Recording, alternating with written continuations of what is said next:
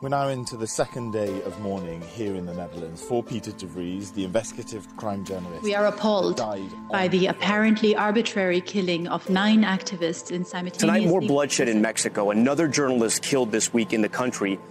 He was known for fighting for the little guys, for trying to dig out corruption. From the Global Initiative Against Transnational Organized Crime, this is the Ripple Effect.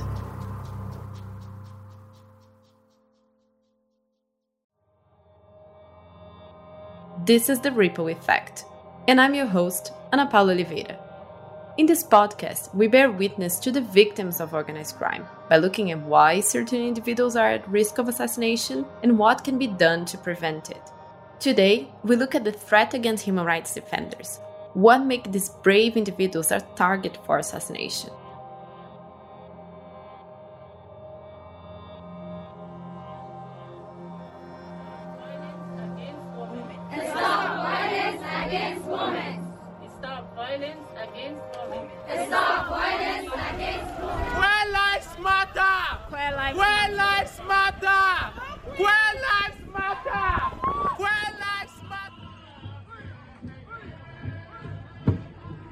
Human rights defenders are commonly defined as those who, individually or together with others, act to protect human rights in a peaceful manner.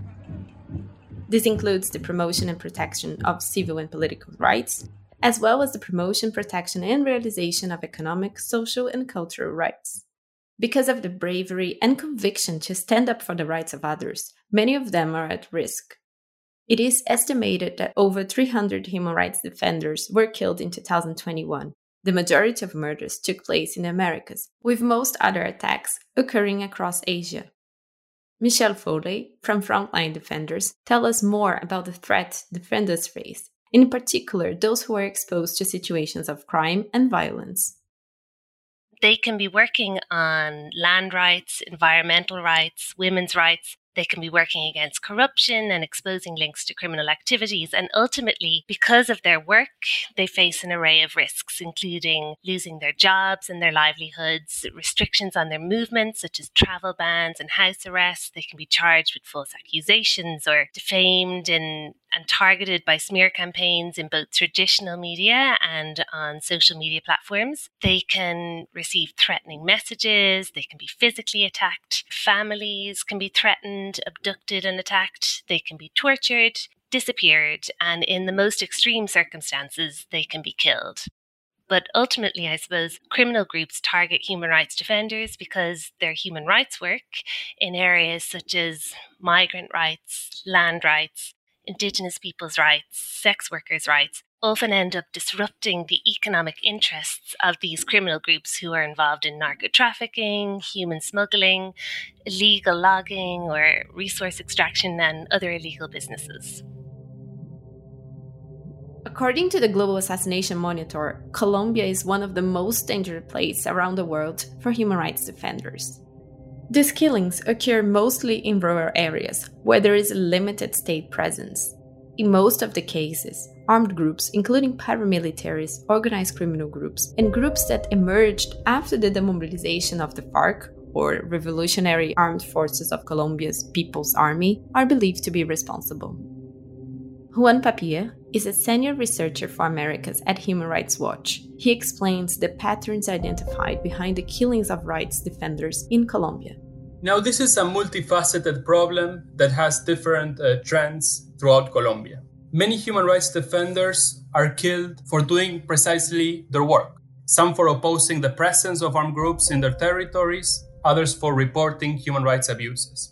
But some human rights defenders are killed during armed groups' broader attacks against civilians. And these murders have exposed underreported patterns of violence and abuse in remote parts of Colombia, where law enforcement and judicial processes rarely reach.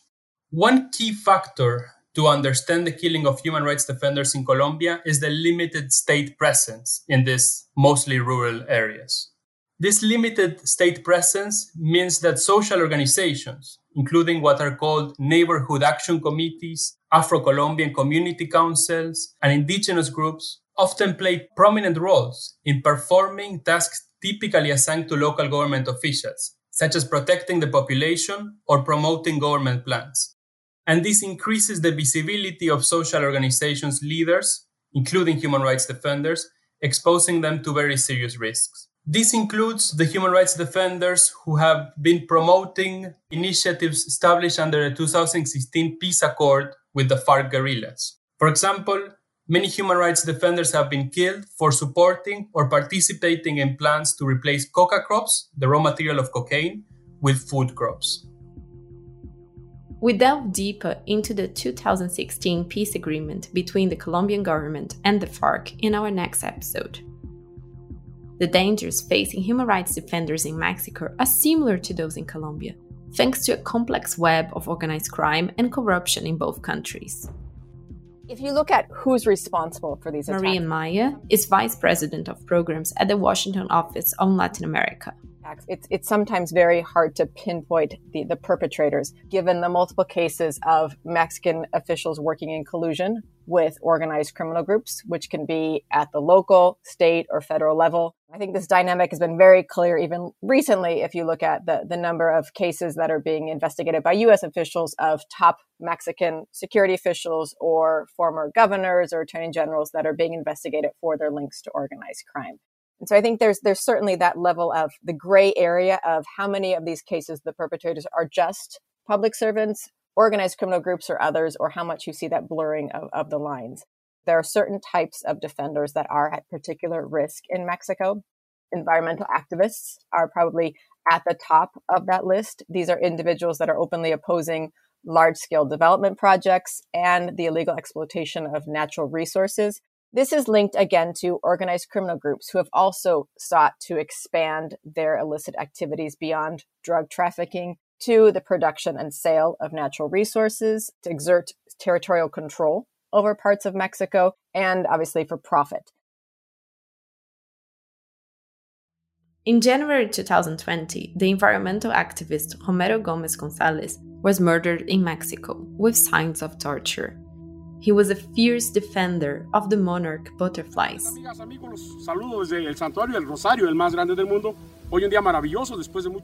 These butterflies are native to the Michoacán area and are threatened by illegal logging, as well as the cartel-infiltrated avocado trade.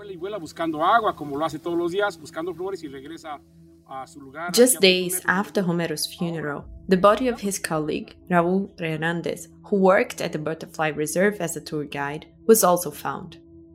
It is believed that both men were killed by organized criminal groups, although no perpetrators have been identified. As we've learned, certain types of defenders face increased threats, including the relatives of those killed.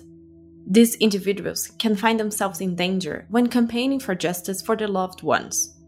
While all human rights defenders can be subject to threats, women human rights defenders and defenders working on LGBT+ rights are vulnerable to a second layer of misogynist threats, attacks, and gender-based violence.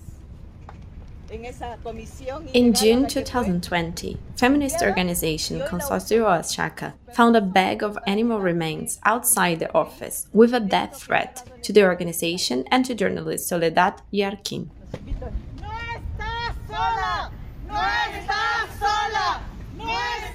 That was allegedly attributed to the New Generation Jalisco cartel, drug trafficking organization. And in that case, the threat was believed to have been linked to the work they're doing for justice for the femicide of Soledad's daughter back in 2018. Rates of femicide in Mexico are rising. In 2021, more than a quarter of the 3,750 women killed in Mexico were classified as femicides. Often, the perpetrators have links with organized crime, adding an additional layer of danger for families in their journey to receive justice.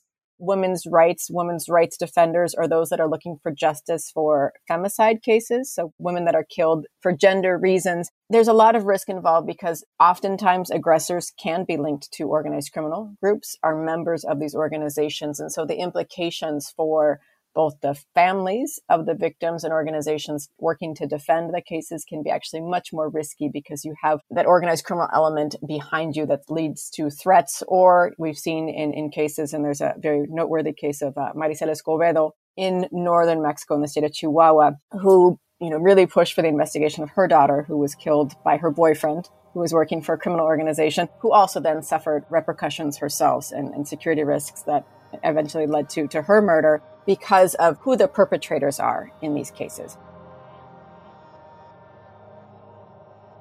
It is the economies, power, and territorial disputes, as well as corruption and dirty business, are often the motivating factors in the killings of these brave defenders of human rights. We remember their conviction and contribution to the world. Join us next time as we ask what measures are in place to protect human rights defenders. If you enjoyed the Ripple Effect, please share and subscribe wherever you get your podcasts.